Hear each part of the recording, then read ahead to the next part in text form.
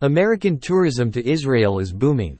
According to Israel's Commissioner of Tourism to North America, the Jewish state is expecting 2023 to be a banner year for its travel and tourism sector, as people are traveling in droves after the reopening of the borders that were sealed for over 2 years during the global COVID-19 pandemic.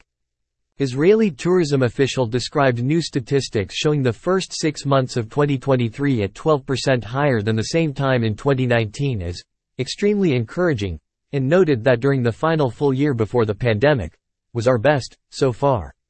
Tourism is one of Israel's major sources of income, with a record 4.55 million tourist arrivals in 2019. Tourism contributed NIS 20 billion to the Israeli economy in 2017, making it an all-time record.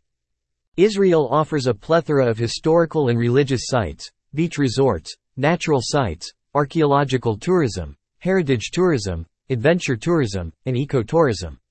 Religious tourism is also very popular in Israel and in the West Bank. The two most visited Jewish religious sites are the Western Wall and the grave of Rabbi Shimon Bar Yochai. The most visited Christian holy sites are the Church of the Holy Sepulchre in Jerusalem, the Church of the Nativity in the West Bank town of Bethlehem, and the Basilica of the Annunciation in Nazareth, Israel. The most visited Islamic religious places are the Masjid al-Aqsa, the Temple Mount, in Jerusalem, and the Ibrahimi Mosque at the Tomb of the Patriarchs in the West Bank town of Hebron.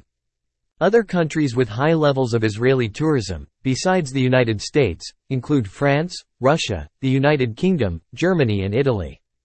The commissioner said Israel was currently heavily investing in tourism, seeking to expand the country's number of hotel rooms and resorts. He also mentioned, new food, wine and spirits destinations add to the overall excitement along with our many outdoor adventure opportunities as well as arts and culture experiences. He also pointed out that while many tourists first come for the holy and ancient sites, others return to experience less well-known sites.